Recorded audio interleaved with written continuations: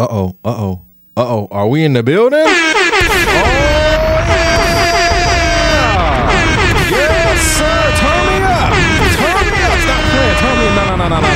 We gotta bring it in. We gotta bring it in. It's been... Listen, because that's my cat. Go on somewhere now. What's going on, everybody? Welcome back to another edition, another installment, a new episode of the Black Men Win podcast with your boy Tyler Pye. We got another one for y'all today. Hope everybody's feeling good today. Before we get into everything, make sure that you follow the podcast wherever you listen to us. Follow us on all the social media platforms, _ BMW pod. That is not the car. Okay, the car company does not have they do not have a podcast, but it is _ BMW pod. All right, on all social media platforms. Listen, I am super excited today for this interview. Ready to really learn, get educated from this amazing brother right here. Minister, educator, speaker, international speaker, global speaker. I mean, the list goes on and on. As I've been able to learn a little bit more about him, I'm excited for him to be here on the show. Ladies and gentlemen, boys and girls, aunties and uncles, put your hands together, okay, for the one and only Mr. Dr. O.J. Shabazz.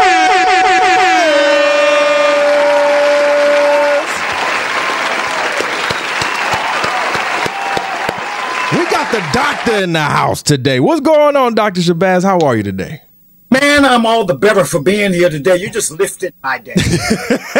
I'm glad, man. I'm glad. So first of all, before we get into everything, can you, for the audience, for us that may not know a little bit, can you give us a rundown of just give us a brief introduction of who you are and what you do? Well, man, I appreciate it so much. It's been my experience over the last 40 plus years of ministry that people usually don't care about all of this stuff. Nonetheless, my name is O.J. Shabazz. I serve presently as the minister to the Harlem Church of Christ in Harlem, New York City, New York. I've been privileged to serve this group of people for 23 years now. Originally from Pontiac, Michigan, a small town outside of Detroit, where I was born and reared. Then kind of gravitated into Memphis, where I spent about 12 years, did my bachelor's in biblical studies, and had a great experience in ministry in Memphis. Went back home for about 6 years, and then made the journey here to New York City. And again, I've been here for about 23 years, and just excited about what the Almighty has been doing in my life. Dr. Shabazz, first of all, it's already a connection there. I knew it, but there's already a connection there. Pontiac, Michigan. Did Yes, not sir. know that. Detroit, Yes. 313 in the building. How we feeling? Yeah. Well, as you know, we just back up 8 miles. Yeah, that's it. Y'all just in the back. Y'all just right there. Oh my God. So okay, now I'm really excited for this interview. So Dr. Shabazz, take me through a little bit. During those early years in Pontiac, in Michigan, growing up in that town, what was it for you that made you say, ministry is my lane? This is what I'm going to do, and this is what I'm going to give my time, my energy, my effort, all of that to. What point in that in your young life during those times and growing up in Michigan did you say this was it? Yes, sir. So in my early formidable years, my father was a very devout Muslim. Mm-hmm. And for many years, he was with the Nation of Islam until about the time that Malcolm X made his holy pilgrimage to Mecca, Medina. And then he kind of converted from the nation to become a Sunni Muslim. Mm-hmm. And, like all other children, we are what our parents are. Right. I mean, I wasn't paying any rent, mortgage payment, anything like that. Whatever daddy was, that's what we were. Right. And so I was raised in Islam. However, my mother never converted to Islam. And she just believed that Jesus Christ was the Messiah. And that's kind of where mama was. So right. Born and reared under the influence of my dad, whom I loved. He was my best friend, my mentor, my daddy, the whole 9 yards. And about the time I was working at General Motors Corporation, I met a young man about my age, young family. Like I had a young family. I was really impressed with him. and he was a New Testament Christian, and he challenged me to sit down with the Quran alongside the Bible. And I began an intense study of the Bible and compared it to the Quran. Long story short, it wasn't long after that I converted from Islam to New Testament Christianity. There was just so many things that lured me in. I was never happy at General Motors Corporation, made good money, and was on the fast track, to become, plant manager, superintendent. Right. The highest paid position at that time. Exactly. But I was never happy. And so I took a calling of ministry over my life. And I actually took a leave of absence, educational leave of absence, went to Memphis, Tennessee, worked on my bachelor's in biblical studies. And only after I graduated, I went back to Pontiac and officially quit my job. Wow. And then started my journey in ministry. And man, God has just done some phenomenal things of which I'm undeserving. Now, wait a minute, doctor. How long was your leave of absence? Because you said in the leave of absence, you went to go get a degree.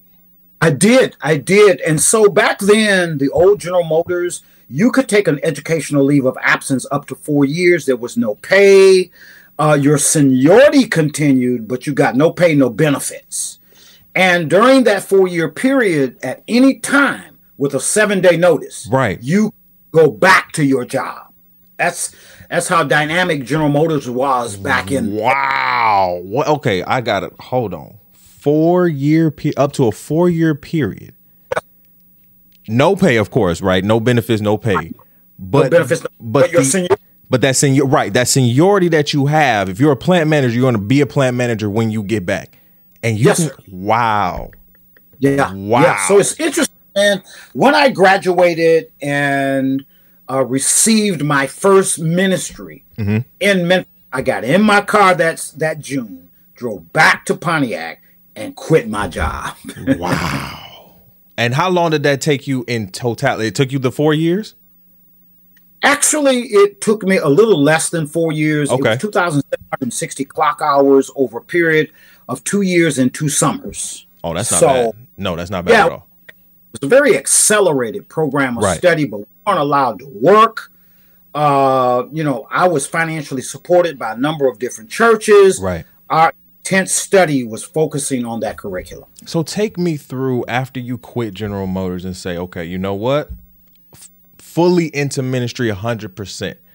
Talk to us a little bit about some of the challenges and some of the ebbs and flows that goes into this lane, because we don't hear, Dr. Shabazz, a lot of ministers really talk about, and I think they're getting a little open now, but we don't hear a lot of ministers talk about those ebbs and flows and those trials and tribulations that actually are the kind of the pivotal moments to the success that you're having, right? Yeah. And so can you kind of guide us through some of those moments for you that were kind of the test for you, to kind of get over those humps? What were some of those trials and tribulations that you were going through early in your career?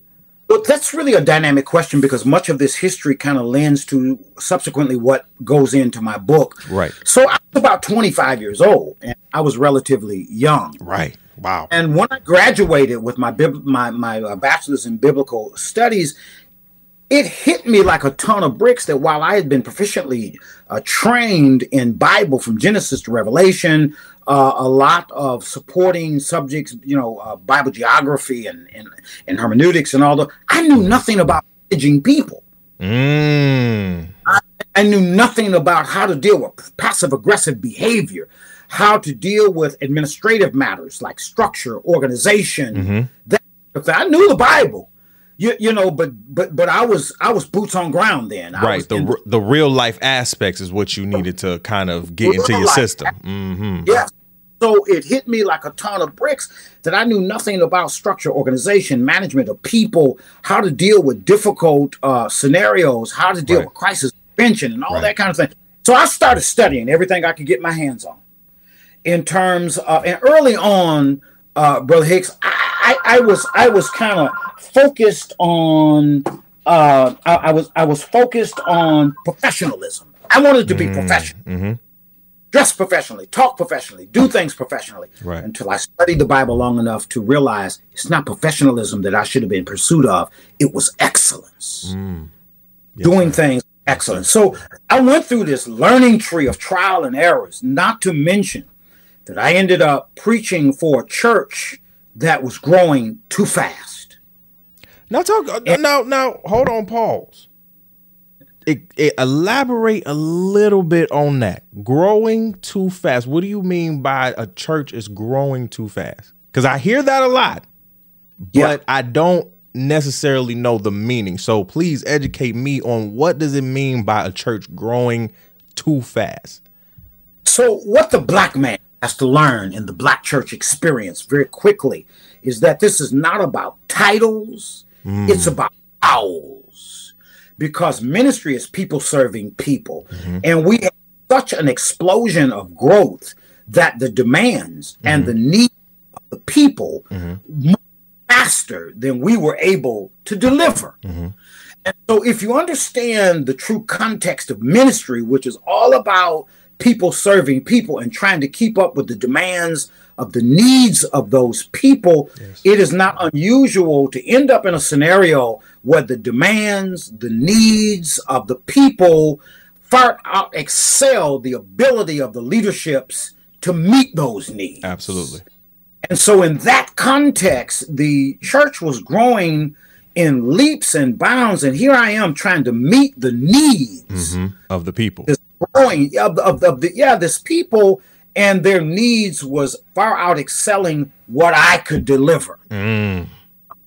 Now, from that, I learned, because the worst thing that you can do in any business, and I hate to refer to the church as a business because it's a spiritual business, yes, albeit business, yes, is to run it like a mom and pop operation, where only mom and pop make the decisions, the choices, do all of the important things.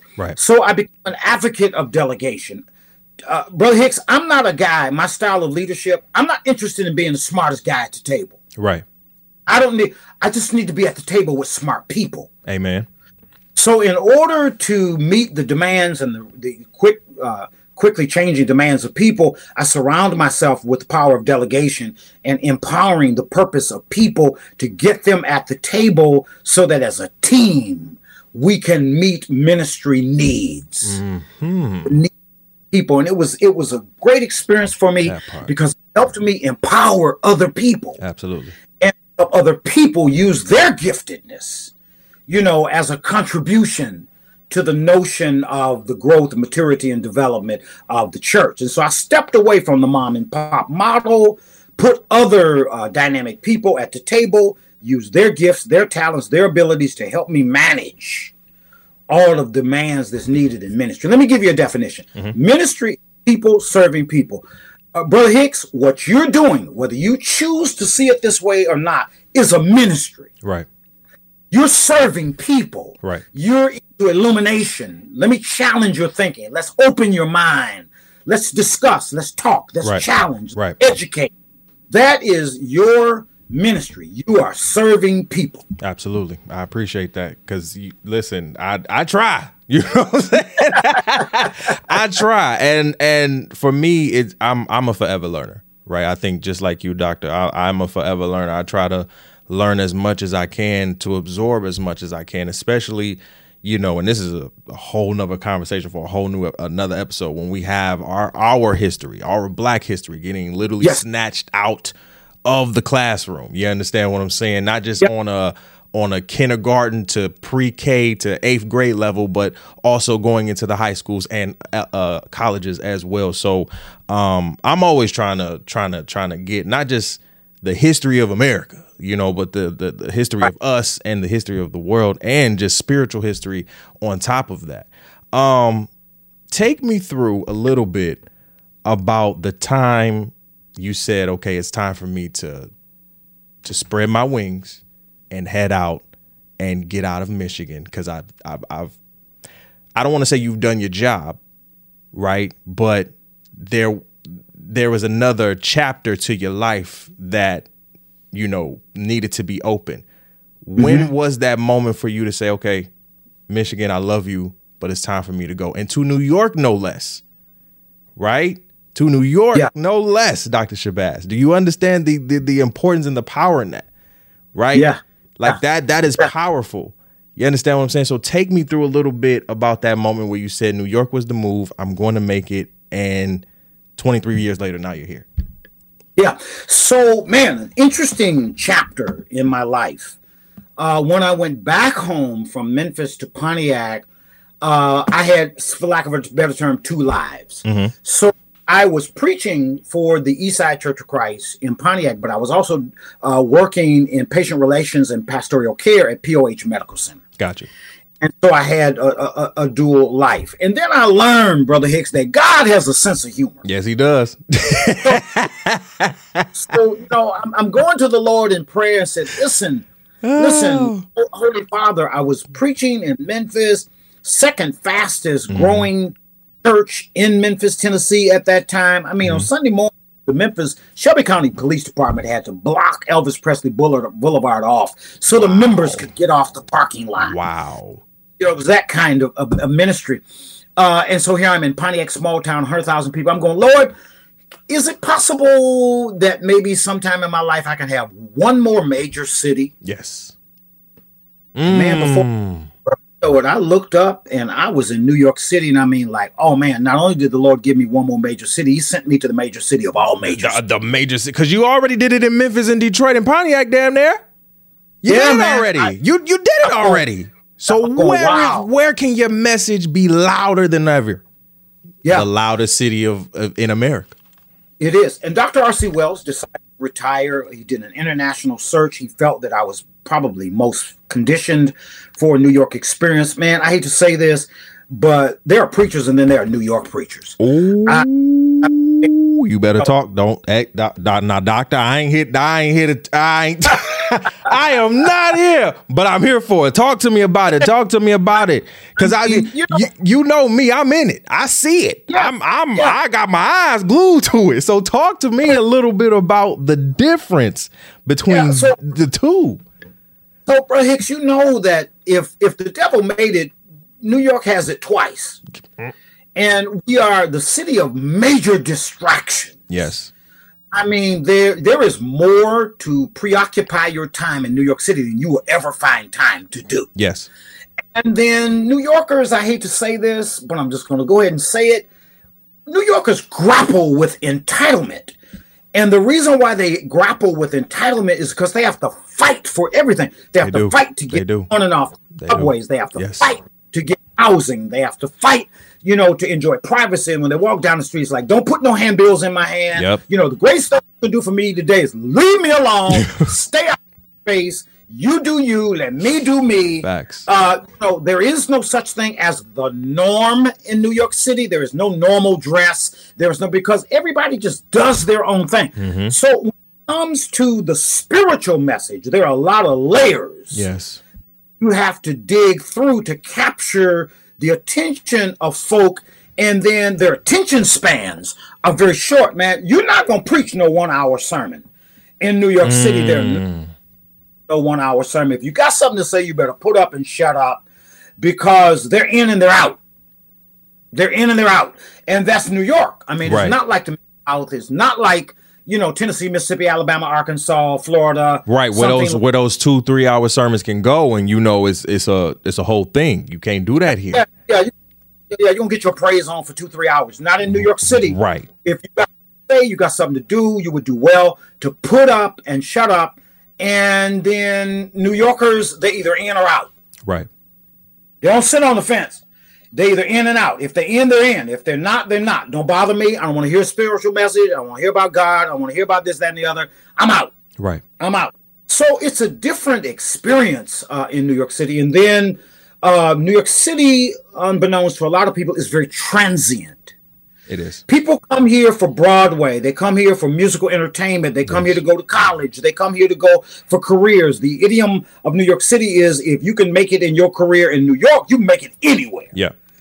So people come here for 2-3 years, get New York City on their resume, and they're out.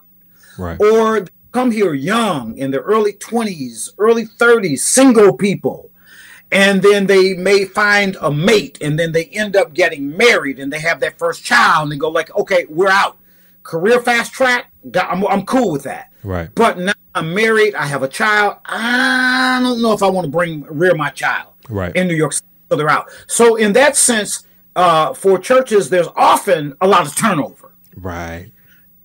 Because people are in and out. They'll mean no harm. I've had an untold number of people say, Shabazz, I only stayed in New York this long because of this church and because of your ministry. That kept me here, but I got a wife now. I'm married. I got to get out. Mm-hmm. I married 11 young people in about 2 years. And then they all began to have babies, and they're like, Doc, we love you. We got to go. We got to go. Okay. So, and that's, preaching in New York is not like preaching in his ministry is not like in other places. But listen, man, so I don't have that story, like always been a Christian. Oh, mama was a Christian, daddy was a Christian. That ain't my story. Right. I straight up came in, to Islam, subsequently into the church, out the streets, bro. Right. That's my story. You looking at a cocaine tooting, reefer smoking, hangout, and I know the streets well. I was not a devil. I was a devout devil. I was a faithful devil.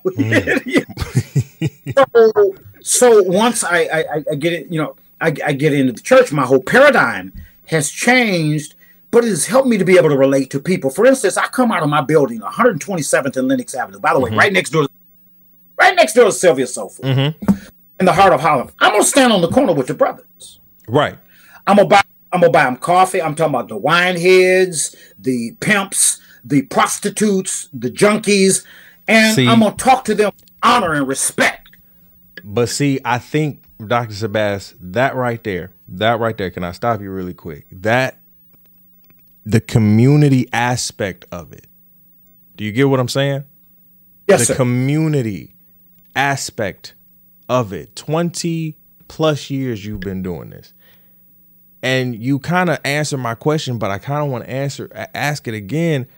Over these last 23 years, how have you continuously grown and stabilized your church? Right? Yeah. And one of those answers is just what you just said. I'm outside. Yeah. And not just being outside, I'm outside with the community. I'm going to be completely and 100% honest. In my generation, in my era right now, I don't see a lot of ministers doing that. I don't see a lot of preachers, bishops, however you want to call it.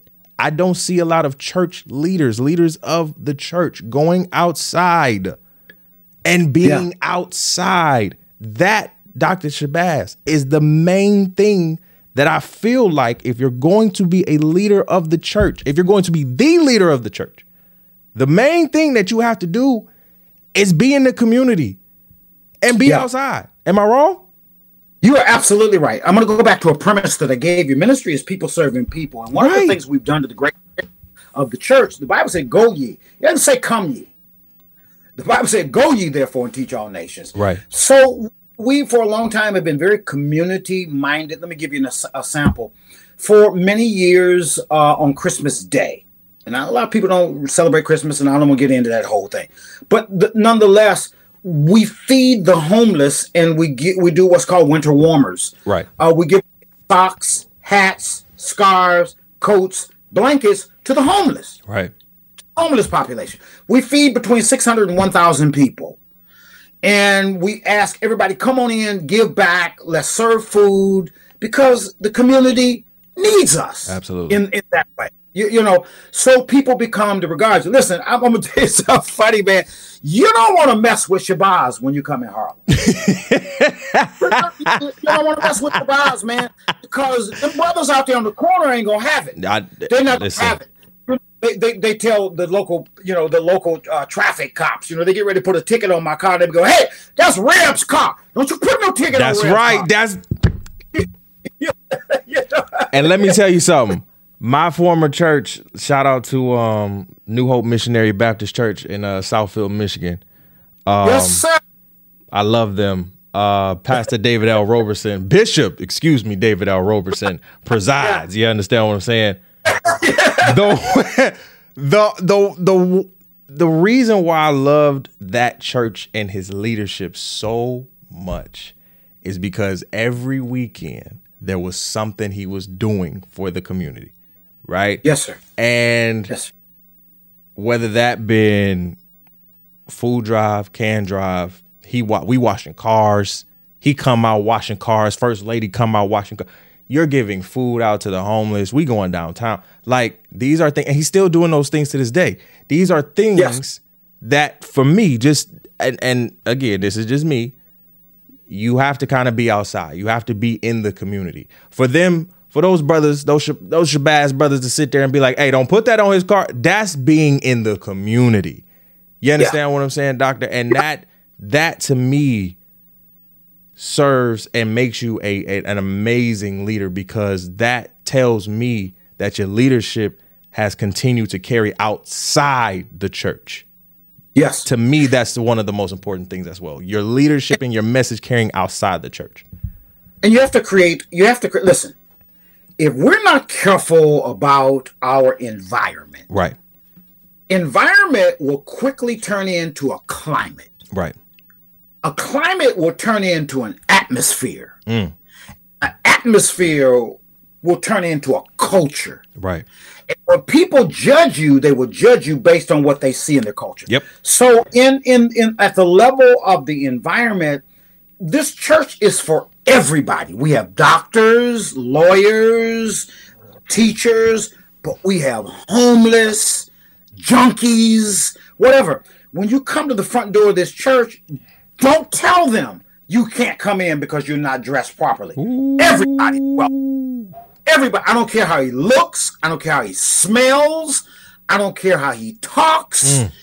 This is a whosoever will let him come ministry. Absolutely. Brother, that's excellence. That is excellence.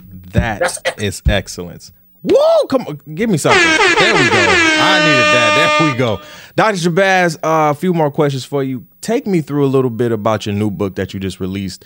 This new book that you're writing, or that you have written already, and the importance of this global speaker that you have, just become and have delivered your message, and through the masses, again, outside of the church. You understand what I'm saying? Take me through a little bit about that. Take me through the book, and you becoming a little bit, I guess, still minister, right? Still doctor, but on a more global level, on a more international level. Take me through a little bit about that. Yeah. So Excellence in Ministry, a guide to protocol and etiquette for church leaders, is really the byproduct of about 42 years of serving. I'm big on mentoring. I am big on development. And for a number of years, people have tried to encourage me to put these best practices in print. I may not have trained as many as others, but I'm right now, I have what I call son number 18. Absolutely. 18th minister, boots on ground, in the trenches, kind of developing and training that works with me.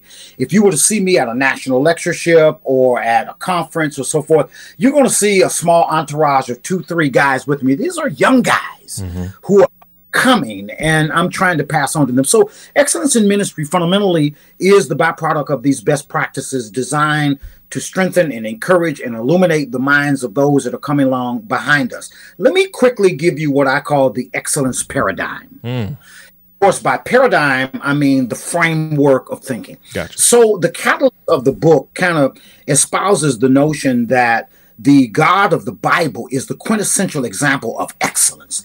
He is the embodiment of excellence. All he does, all he gives, all he participates in constitutes excellence. And we must imitate him. And if you understand the excellence paradigm, you understand that while fundamentally it permeates from a spiritual foundation, excellence for the Black man has to transcend all areas of life. You want to exercise excellence not only in your spiritual life, but in your health, in your job, in your career, in your finances, in your relationships. We are people to be driven by excellence. Now, who should know that better than the black man in America? We have always had to go above and beyond to be superior, just to be respected and to be acknowledged, because we've had to do more than those of non-color. We ought to be familiar with the notion of excellence. What we do above and beyond with superiority. That, we want people to have that oh wow moment. Right. Never heard it done like that. Never heard it said like that. Never seen it like that. So the notion of excellence kind of operates from the foundation. So how do we practice these protocols and etiquettes? By studying this ancient text called the Bible, and noticing God's patterns, his precepts, his promises, and his principles, and then imitate them. Right. Imitate them, because everything he does with excellence. Right. And so I began to develop. What is a protocol? What you do. Right. What is the etiquette? How you get it done. And so what you do and how you get it done, the fuel of it is excellence, man. Whatever I do, I want to do it with unmistakable. Yes, sir. You know, above and beyond that, oh wow kind of thing. Right. When you leave the Church of Christ in Harlem, I want you to say, wow, hey, they did that. I'm impressed with that. I feel warm. I feel welcome. I want to come back. I want to experience this again, kind of thing. So in the book, I deal with 11 different protocols designed primarily for ministers, and each protocol is undergirded by 3 to 5 etiquettes. In other words, this is what you do. For instance, Brother Hicks, here's a protocol that you can relate to, whether it's about the church or not. So a guy's coming into a church behind an icon. Somebody that's been an internationally known, recognized globetrotter with the gospel. Just a really renowned kind of guy. And so this dude, metaphorically speaking, has big shoes. Right, to fill. Exactly. Here you come, you got little feet. So I have a section in my book called Big Shoes, Little Feet. Right. And what I'm saying to all young guys coming along, you don't try to put your little feet in big shoes. You bring your own shoes. And that's it. There you go. You bring your own shoes. I'm not trying to fill nobody's shoes. Brother Hicks, why should you rob the world of the giftedness that God gave you because you're so busy trying to be like another podcast? Or you trying to be like somebody who has been above and beyond successful at this? No. You rob the world of the manner in which the Almighty is going to use you. So you don't try to put your little feet in somebody else's big shoes. That's right. Bring your own shoes. That's right. Because my shoes is big. Let me tell you that. I'll tell you that right now. You heard me. Dr. Shabazz, this has been amazing. I got one more question for you. What does black men win mean to you? When you hear the phrase just off the top of the dome, what does that mean to you? It means excellence. And brother, we got to get back to excellence. Amen. Now, I don't want to preach. I'm going to give you this run in about 3 minutes. I want to say that the greatest misnomer that has happened to the black community is to buy into the notion that the Bible is a white man's book. At the catalyst and the foundation of the life of a black man, he's got to go back to the excellence of family. Yes, sir. The excellence of being a provider. And when I say a provider, I don't mean first and foremost financially. I mean spiritually. If you look at patriarchy in the first dispensation, patriarchy means father rule. Right. Fathers ruled their families, and they did so primarily with the spiritual paradigm. The notion that the Bible is not a black man book tells me you haven't read the 10th chapter of the book of Genesis, where there is the table of nations and the predominance of them are black. When you tell me that the black man doesn't believe in the spirituality taught in the Bible, tells me that you don't realize that Africa is referenced 1,000 times in the Old Testament and Egypt 740 times. That tells me that you don't realize that the 8th chapter of the book of Acts is an Ethiopian eunuch who works for a black woman. She is Candace, queen of the Ethiopians. These are black people. And that tells me that you don't understand that the Bible is, in fact, the blackest book on the planet, even though it has been abused by Caucasians. But there is no document on the planet that has not been abused. The United States Constitution has been abused by Caucasians. On and on and on. Literature and documents have been abused. But what I'm saying to you is, if a black man wants to win, he needs to get back to the foundation of being driven by excellence and spiritual formation. The spiritual foundation, which he owes his children, he owes his woman, he owes his community, to be spirited by being spiritual. And that's something that black men need to win.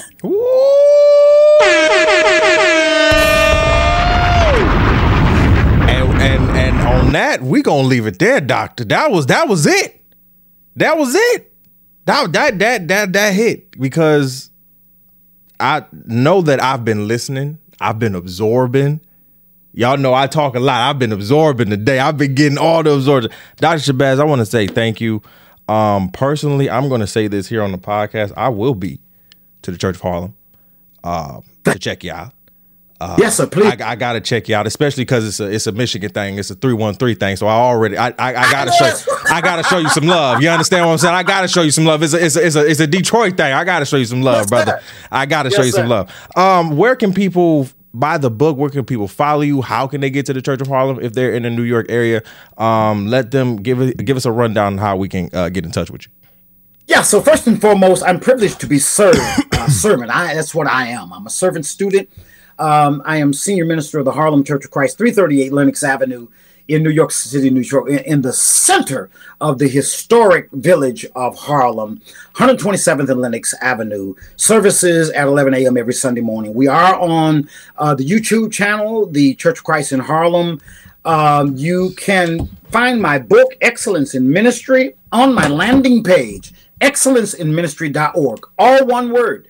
And you can go there and purchase the book. We are also on Amazon, Barnes & Noble, Walmart, just about everywhere you can get the book. But I'd like to encourage you to go to my landing page, excellenceinministry.org, where you can learn a little bit more about the book, its contents. You can learn a little bit more about me.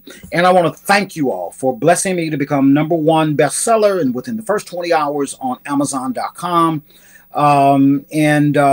What this excellence movement. This is not about a book for me. It's a movement. Excellence. I'm trying to encourage everybody to excellence. Wow. Did you just say the first 20 seconds? No. The first 24 hours. After 24 hours, I became number one. Oh, 24 hours. Even still, Dr. Shabazz.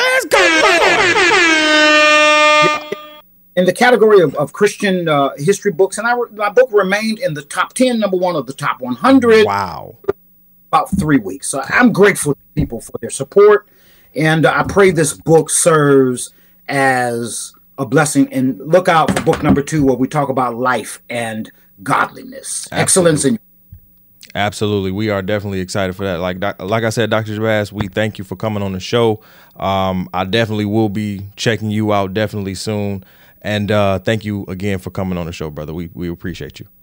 Well, thank you. Before we go, I want to commend you to your listeners. I've done my due diligence. I know that you've had over 500 episodes. Wow. I know that across the many different platforms that you're looking at an amassed audience globally of about 100,000 people. Wow. And I want to say that's because Brother Hicks has something to say. He is balanced. He's not riding hobby horses. He's trying to inform and empower. And I want to encourage you to keep up your journey of excellence. Thank you so much, Dr. Shabazz. We thank you so much, man. Y'all give him a round. Give him a hand clap of praise.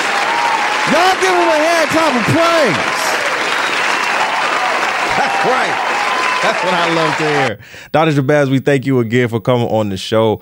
And to everybody else, listen, we appreciate y'all for watching and listening. I told y'all we're going to have a good one, and we always do. All right, make sure that, again, to follow us everywhere on all social media platforms, BMW Pod. Again, that is not the car brand. That is us. All right. BMW Pod, Black Men Win podcast on all podcast streaming platforms. And you can watch this video right now on our YouTube page. All right. I love you guys. And this has been another one.